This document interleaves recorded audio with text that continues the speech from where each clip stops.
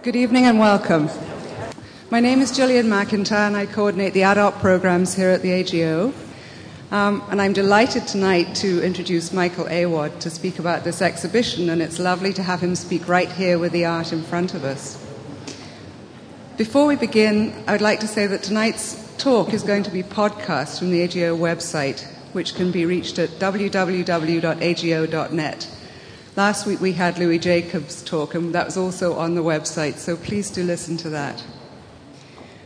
Before we begin, I'd like to introduce Michael and talk a little bit about his very varied and rich and amazing background, which all feeds into his work.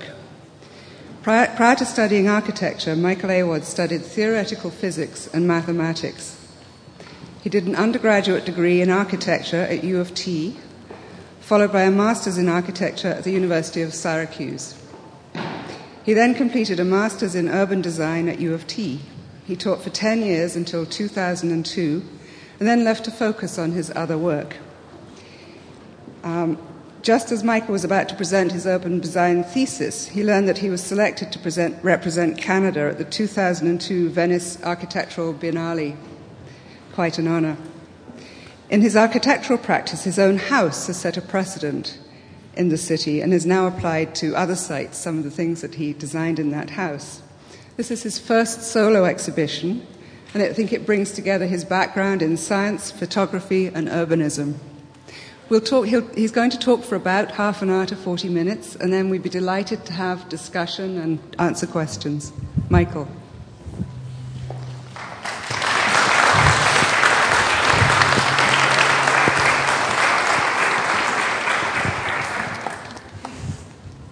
Thank you all for coming. Can everyone hear me? Is this mic working? Okay, thank you all for coming. Thank you, Gillian, for the wonderful introduction. I want to start by thanking the AGO for this opportunity to present this project here in Toronto first, and particularly David Mose for having the vision to curate a show and also to commission a number of pieces in the show about the AGO. It was important for me to show this body of work in Toronto first because until now all of my work has been about Toronto. As Gillian mentioned, I have a design practice, I have an academic practice, and I have a photographic practice, and they all approach and study or analyze or in one way or another try to understand Toronto from different directions. And my work, my artistic work, is largely informed by my studies in architecture and urbanism. This project, the entire city project, started some almost 15 years ago while I was an undergrad. Without really realizing what I had set into motion, it was a desire to capture the city in its entirety, to capture everything about the city. And there are three basic trajectories of which the entire city project looks at. And that's the physical city, the people of the city, and daily life in the city. And by recording everything about those things, I hope to create an image of the city. And every piece in this show is somehow representative of one of those bodies of work. Eventually, I hope to have a complete visual inventory of the city. I hope to capture all of the people in the city, and I hope to have I hope to document all daily life in the city. So it's an ambitious project that I'll be working on for a while. And from this point on, most of my exhibitions, all of my work will be under the entire city label. New work will come in, old work will come out. These photographs represent time and physical travel. The techniques used are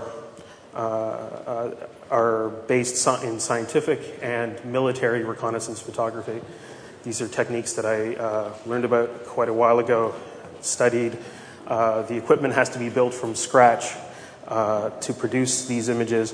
And effectively what I'm doing is I'm mapping out long stretches of time or long pieces of geography as you would as you would, let's say, if you're mapping a city. But in this case, I'm taking the aerial photo at an altitude of 5 feet. So essentially, I'm flying around the city at 5 feet. And what these images do, they capture long periods of time. They capture these long periods of time as a still image and are then able to present back to the viewer anywhere from 2 or 3 minutes of experience all the way up to an hour of experience. I'm going to start by actually discussing this one, the largest image, entitled the Moore Gallery. This is actually the room upstairs that houses the AGO's Moore collection, the Moore Sculpture Center. And it's photographed on one single piece of film, and it's printed, again, on one single piece of paper. And what it represents is quite simple. It's a stroll from one end of the Sculpture Center to the other. And it strolls the same way a viewer would stroll. You would move in and out. You would weave your way amongst the moors. You would stop for a moment, contemplate one, you'd move to the other. So really, this is a walkthrough, with an undulating path from one end to the other. Even though these are presented in this panoramic format, they're not strictly panoramic photographs. They're not photographed from a single place with a rotating vantage point. It is, in effect, it's a horizontal image. It's an image capturing the entire experience. And really, for me, this was an incredible opportunity because the Moore Sculpture Center, for me, is one of the finest rooms in the city. So it was an opportunity for me quite a rare opportunity to work in that space, to work with an empty space, to spend a lot of time there. And it was deliberately captured in its emptiness to try to preserve the monumentality of the work, almost the scalelessness of the work.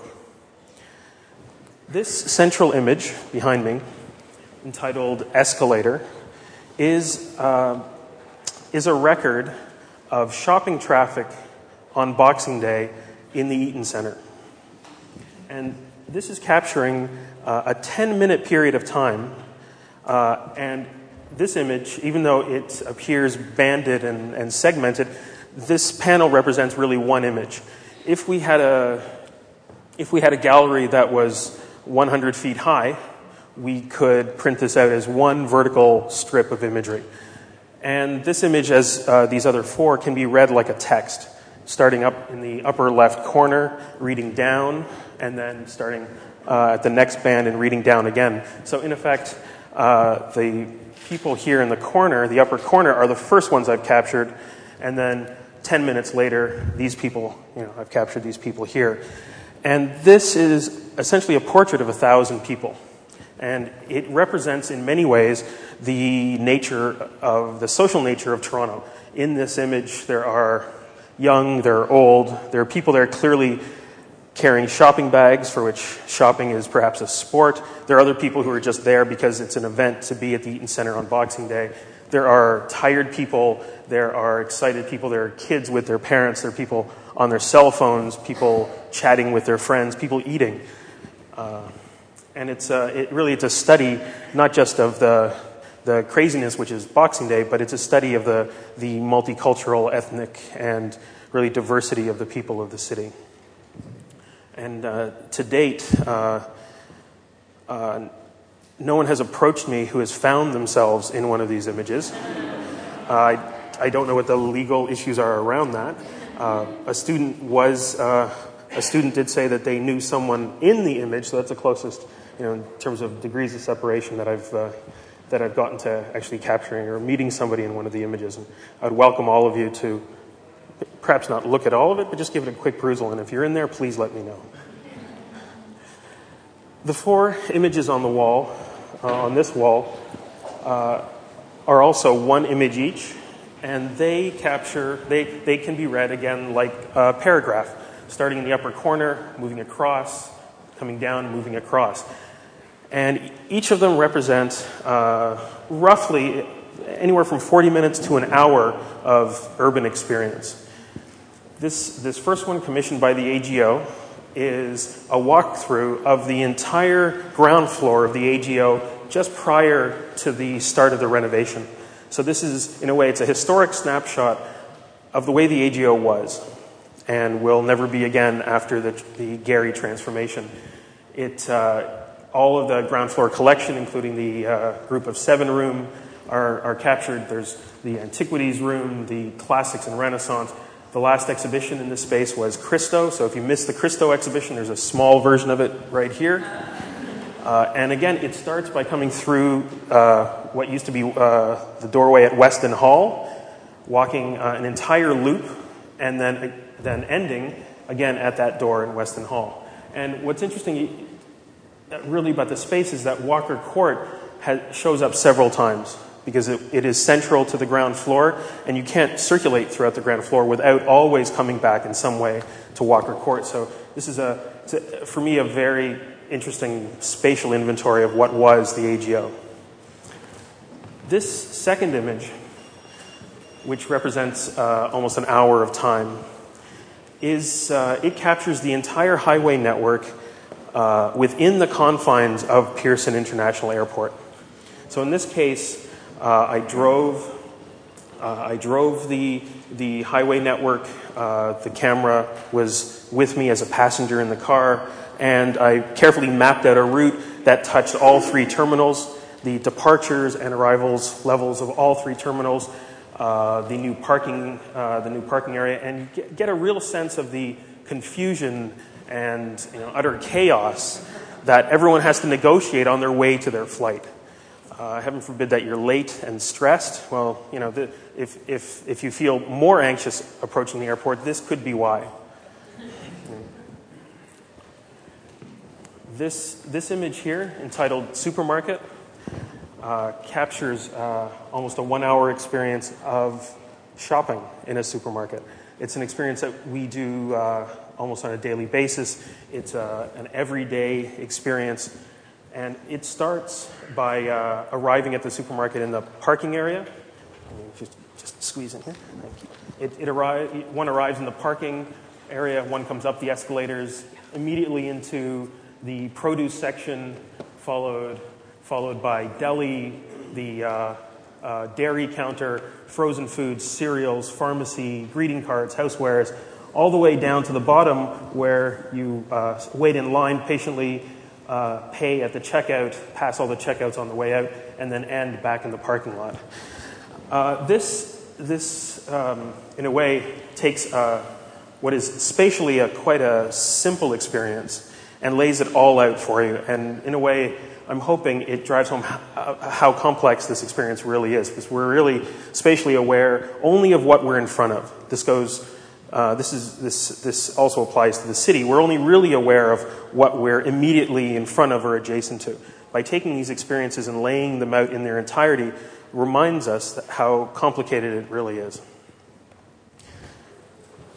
This fourth image on the wall, entitled Queen Street, North Side, it's a document of Queen Street captured from the Humber River in the west end all the way to the Don River in the east end. Again, starting here at the top, we're actually in Etobicoke, crossing over the Humber River Park, into Swansea, through Hyde Park, into Roncesvalles, then Parkdale, Queen Street West, there's Dufferin, there's the Gallery District, Ossington, Shaw, then Bellwoods Park, Queen Street West to Bathurst, Bathurst to Spadina, then here's Old City Hall, there's University with the law courts, the Eaton Center, Yonge Street, and Queen Street East beginning, St. Michael's Hospital, Moss Park, Confederation Square, there's the Humane Society at River Street, and then this is the bridge that goes over the Don Valley,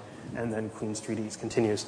And this image in particular really, it captures the complexity of the city, because we selected Queen Street to represent all of the streets that I photographed. Queen Street in particular, it has been important to me because it cuts, not only does it cut across the city urbanistically, but it also cuts across the city socially. It has our seat of government, it has our biggest shopping mecca, it has youth culture, it has gallery culture, it goes through residential communities, it has two huge medical institutions, it has the biggest park in Canada in High Park. So culturally, it's a true cross-section of the city. So each one of these each one of these images really represents a large body of work in behind it. This clearly represents all the streets that I photographed. The shopping supermarket represents all of the retail that I photographed, along with the Home Depot, Canadian Tire, etc.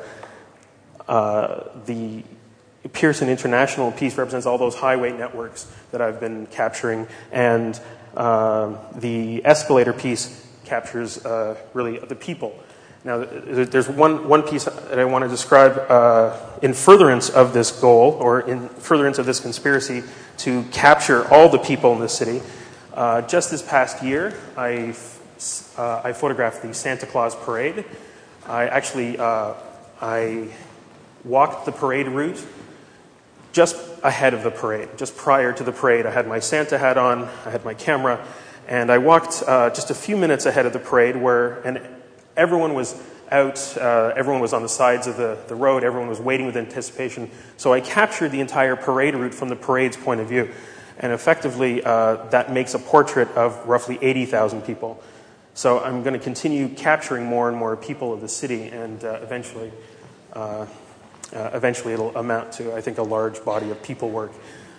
It was important for me to present this work here in Toronto first, as now I'm starting to expand this project and capture other cities outside of Toronto.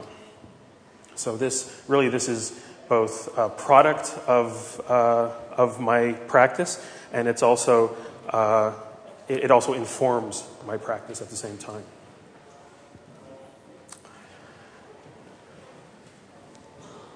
Do we have any questions? Yes, Douglas. Use the microphone for the questions. Who was asking it? Gentleman. Okay. Michael, it's a wonderful show, and you've told us what you photographed, your agenda, and your ambitions for the project. But I'm also interested to know something about the film, the camera, the way in which you hold and move the camera or move yourself as you take these pictures, and finally how you print them. It's an amazing body of work, and it has visual qualities even with poor vision at a distance that are varied from piece to piece. But something more about the how that went into this would be helpful. Thank you. Well, I'm asked about this often, and I usually try to keep the discussion away from this because I find people, the entire discussion could get mired in technical things, but I can give you a good overview. I can definitely speak to that. In some of these, the largest piece was shot on film, on large film. And it's a camera that's quite large and heavy. And the camera's a hybrid. It's a camera that I've had to build from other cameras, from new pieces, jury-rigging, always experimenting. Almost every time I go out shooting, something about the equipment changes, so it's constantly evolving. In this case, it's quite a large camera that I've walked through the space on a dolly. I can also carry the camera through the space also. A few years ago when I was in Venice, I spent a lot of time just carrying the camera through all of the winding streets of Venice. So the reason this piece can be the size it is because it's still shot on film. And for the foreseeable future, if not in perpetuity, film will be the highest quality of image capture, regardless of how sophisticated digital photography gets. Film will always have a better visual resolution. These three images have been captured digitally using computer and software and a digital camera, software that I've developed, software that I've worked with some associates to develop. And all of this really mimics the scientific high-speed photography and aerial photography that I spoke of earlier. It's a hybridized technique. It's somewhere between still photography and cinematic photography. It is still photography because it takes only one frame, but it takes that frame over a long period of time. Like a cinema camera, the film is moving quite quickly through the camera. The next iterations, I'll be working with larger cameras. I'm constantly building larger cameras, and the next iteration of the equipment will be camera equipment for which film has to be special ordered from the manufacturer, film that they produce by actually stopping their film production line and reconfiguring their equipment. So it's film that's going to be several $1,000s per roll and several $1,000s to develop. In fact, there's only one place in all of North America that develops this film. But this is all in furtherance of higher quality images, larger prints. The printing happens by an industrial printer. I don't use labs that are geared more to art photography. I go to a printer that can look at the job and say that, to come to someone and say, I need a 30-foot print, or for Venice, we printed an image that was 120 feet long. That print was paneled. This is the largest that I can print as one continuous image. But you can imagine when you approach somebody technically to do this, most places are quite excited about the project. Yes, we'd really like to try to do that. That would be really fabulous for us to do. Well, those are really the last people that you want doing a project like this. You want someone to look at it and say, well, that's fine. Come back on Tuesday and we'll schedule you in into the afternoon. And they go off doing their business. So I rely on people who print hundreds of, thousands of square feet per year because they have the experience and the capacity not to look at this as an art project, but to run it as they would anything else. There's a question here. All right. Hi, you have images of art and I guess people shopping at the Eaton Center and Loblaws, and I'm wondering what would the possibility of you be, would you consider photographing, I guess, the have-nots, like people in poverty, people on the streets, like something to provoke people to have a comparison other to contrast what you have up now? That's an interesting question. I have no reservations about photographing the have-nots or the stressed parts of the city or the parts of the city at risk. In fact, I have photographed a number of those neighborhoods. They are just not on the wall. In terms of photographing people, my images rely on a certain density of experience. So by no means am I biased according to the subject matter. I'm biased according to how many people are doing this one event at any one given time. I have a question, Michael, actually. Yes. You've done all this capturing and you're observing a city that I believe you feel very strongly about. What are your observations? Good. That's interesting. Well, first of all, with Escalator, my observations right off is that people in the winter wear dark colors. It's the first most obvious observation. But these pieces are really about the ethnicity, the gender, the age range. It's capturing Toronto as a multi-ethnic, multicultural place.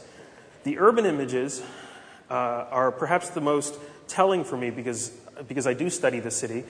A lot of general conceptions of Toronto are that it is monochromatic, it's gray, it is perhaps a little bit boring.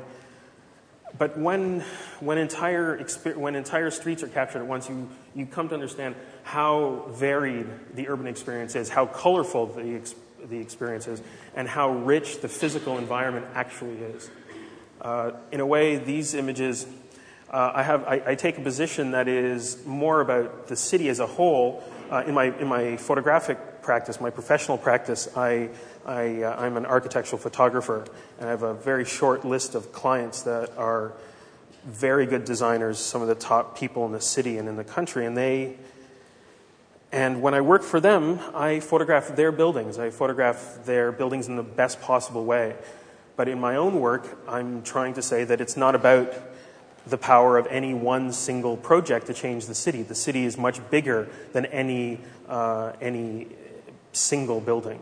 So in a way, it's philosophic. On the other hand, it is a way of revealing the richness of Toronto.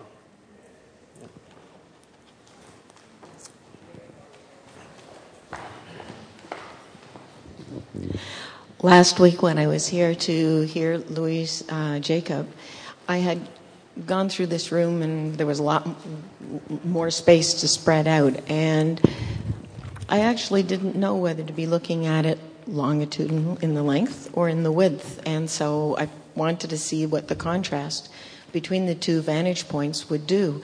And I loved the two vantage points, and I just wondered, they give a very different impression. Mm-hmm. And I wondered what your feeling was about looking at it in the two dimensions. And of course, then I thought of a third, what would be the third dimension? And at that point I said, forget it, look at it as it is. Mm-hmm. Mm-hmm. Well, the format very much depends on the type of experience. Because we tend to experience cities horizontally, these are horizontal images. The escalator experience clearly is a vertical. No, I meant going through what you have there, mm-hmm. looking at it this way, but then I went through it because I'm short. Right. Mm-hmm. So I thought, okay, it's only this much, like I couldn't walk across, so I wanted to look down, and then look down, and look down mm-hmm. vertically within that one picture, and mm-hmm. I thought, now, I wondered whether you really intended it to be experienced in both directions. Well, I'm glad that you can. I think everyone has to bring their own vantage point to the work. They're presented as a narrative, primarily as a narrative, to be read horizontally. But I'm glad you can. If you take a vertical swath out of any of these and take that out of context, take it away from the story and its linear array, then it very much is perhaps a more chaotic sampling of the experience. So I'm glad you can bring that to the table, definitely. Well, I walked, and mm-hmm. I went right from left to right, mm-hmm. but I did it with vertical pathways. Mm-hmm. Well, the chaotic, approaching the work non-linearly is also very interesting, particularly with the city work. What I've been told from people who see the work, first they approach the work to try to understand it, but then what I've noticed. Also, there's one of these pieces is in the Eglinton subway station. It's commissioned by the city and the AGO. And it represents Yonge Street from the waterfront all the way up to Finch. So it's a representation of the Yonge subway above ground. And it's in public space. And what I was noticing, I would be sitting in the cafe in this few feet away from the piece. And people ended up using it in pairs. They would approach it and they would start finding themselves. They would be telling their friend a story, or they actually use it as a visual map. This is where I eat. This is where I used to live on this corner. I'm hoping to get a job in this building. So people are using it as this visual record of the city, which I think is also very interesting, which is something unexpected. Could you say a little bit about how time and speed are a factor in the type of image and how we would read that?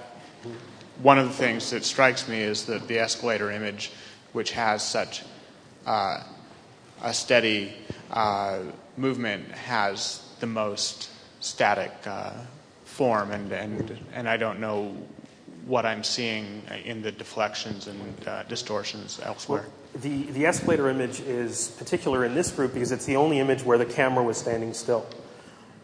So in fact, because the camera's not moving, it's a very steady, almost a photographic quality to it.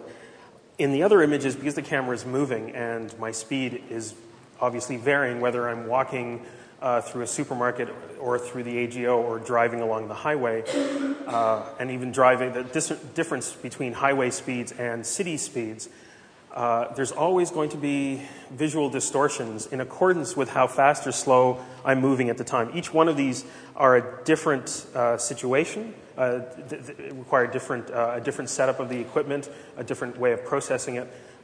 So in a way, you can physically read how I was moving by looking at some of the elongations, distortions, or even the moments that things are captured absolutely accurately. So yes, you're right. There is a variation.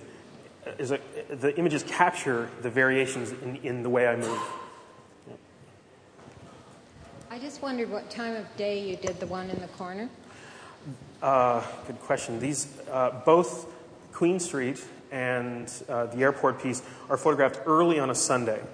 And also the Yonge Street piece was also captured on a Sunday, only because it gives me the most freedom on the road to put the camera where I need to put the camera to capture the image accordingly.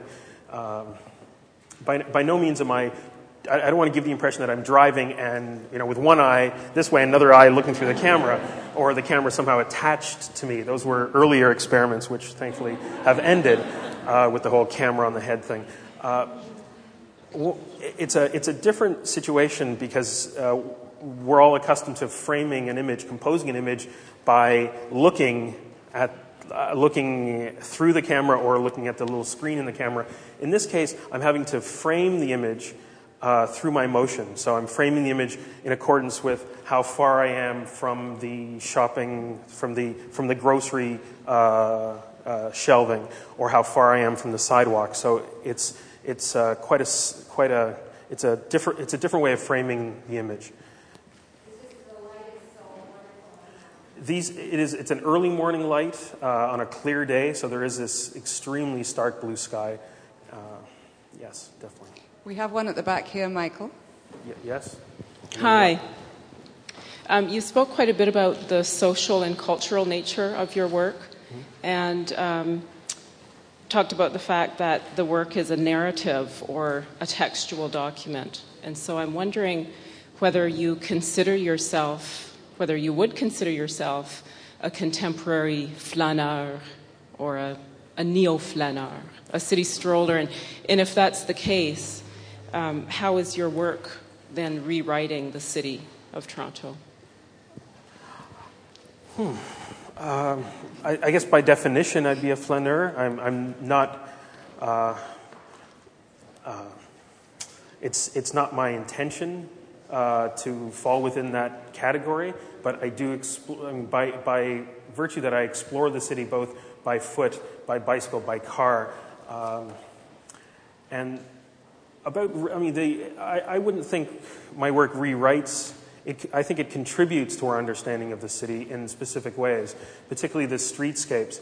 I captured Queen Street a number of years ago, I think in 2003.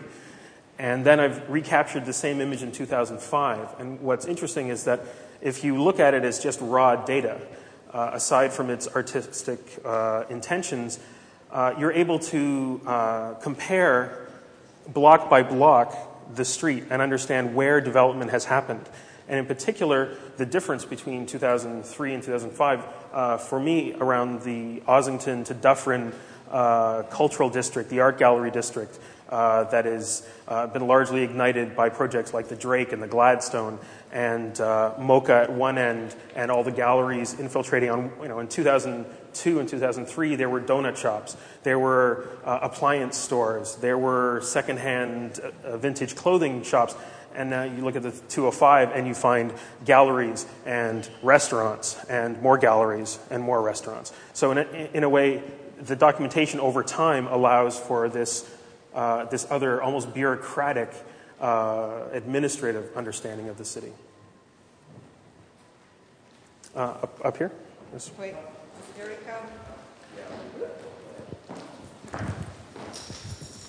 come. I'm just wondering what you have to say about photography and public space, given that supermarkets, airports, and art galleries are all places, and shopping centers are all places where the average person would have varying degrees of hassle for various reasons pulling out a camera. And yes. Here you are, dealing with modified military surveillance equipment.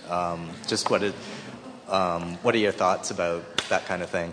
Okay, maybe before I answer the question, is there anyone here from Cadillac Fairview or the Loblaws Corporation? Right?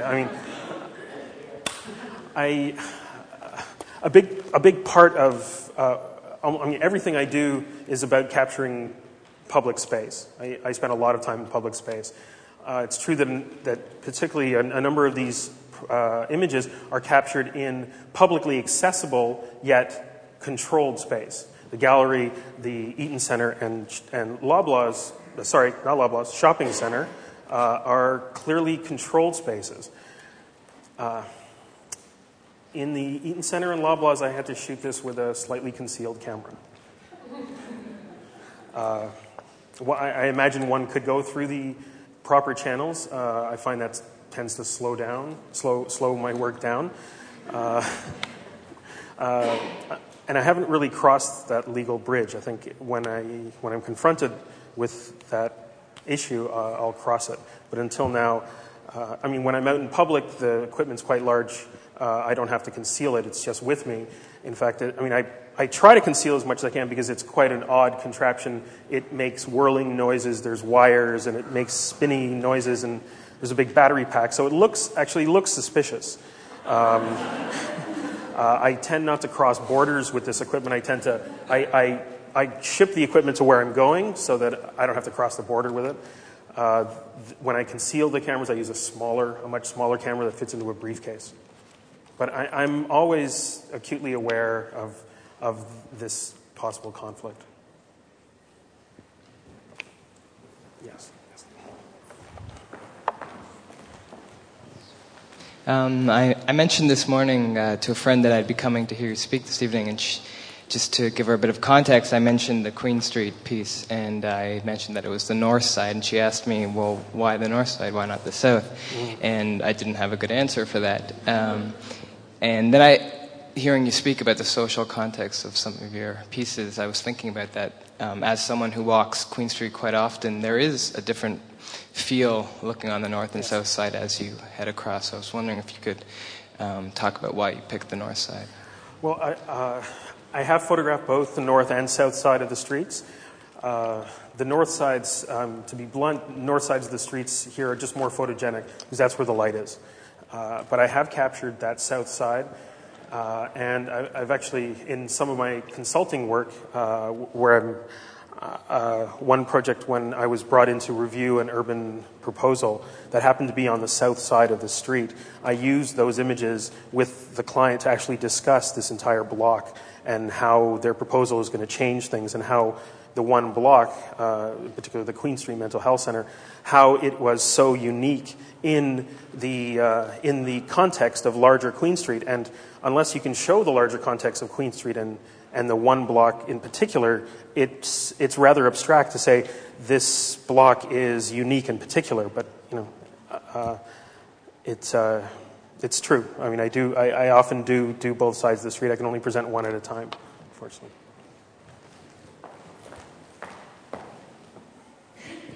Yeah, I'm curious about which other cities you're interested in photographing, and if you'd like to compare those spaces to those of Toronto, or just capture them for the uniqueness of those specific cities.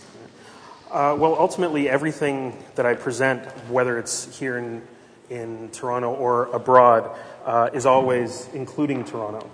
When I was showing my work in Chicago at the Cultural Center, it was called the Five Cities Project, but the two principal cities were Toronto and Chicago, and there was a dialogue between them.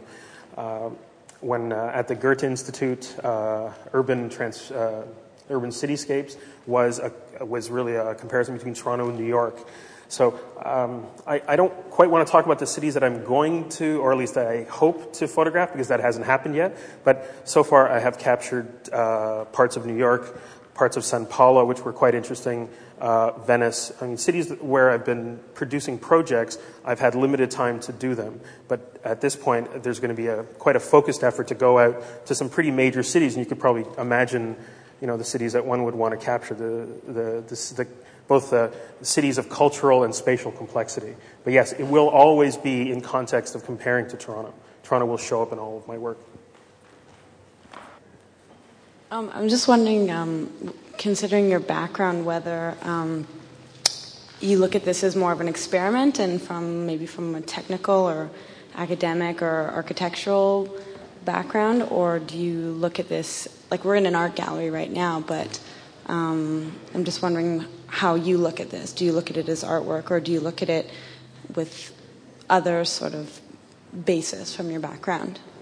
Well, there are a couple of levels there. I mean, it's constantly a technical experiment to push the image-making techniques to acquire more image, to acquire higher quality image. But it's true, we're in an art gallery, and this work has been very deliberately presented as art. And really, in a way, my art practice is based on this work being art. If it can be used in other parts of my practice or by other people, whether it be in the academic or bureaucratic context, I'm happy to do so. So I see the work having applications to different people in different contexts. But for me, primarily, it's an investigation into the city as primarily art. But it's really riffing on my fascination with Toronto, constant exploring in the city. You talked earlier about how you'd done Queen Street a few years ago and just recently, and obviously the entire city as a whole is constantly changing and renewing itself. How much of a priority for you is it to keep these things current and up to date? Do you plan on going back to things like the AGO after the renovations are finished and do, I don't know, a companion piece or something growing out of the old AGO piece you did? Yes, it is an important part of not just the work but also the practice. To understand the city as it changes, also to understand spaces or specific buildings as they change is fairly important. But I don't think I'll capture all of the cities 2 or 3 times, all of the streets several times. The major streets I will do periodically, and major projects like the AGO I will do when it's complete. I will do a complete revision, revisiting of the AGO. But it's just going to come down to the amount of time I have to do this. I mean, I'm hoping to get to all the major cities, all the major streets at least once to really make this project have some weight and authority. I guess I'd just like to ask again about dimensions. I think it was sort of what I was getting at when I was asking about time, but also these are very flat images, and as you've been asked about one side versus another, or reading other than a sequence, why you've chosen this pictorial presentation, which can sort of bring things as a kind of have I guess a sort of a solidity or a coagulation of this experience. That's interesting because one of my current projects is in direct reaction to that flatness. I'm working with a sculptor to try to explore 3-dimensional issues in this work. I'm quite close to finishing my first iteration of a stereoscopic version of this technology to make 3-dimensional images now. Hopefully at that point it'll actually produce another layer of information, namely that of depth, to capture not just the city experiences but also the personal experiences also. So I'm quite aware of the flatness. With my background in photography, though, I'm quite comfortable with it. And the work will remain flat, will remain largely flat, but I'm hoping to enrich it with a little bit of a third dimension shortly.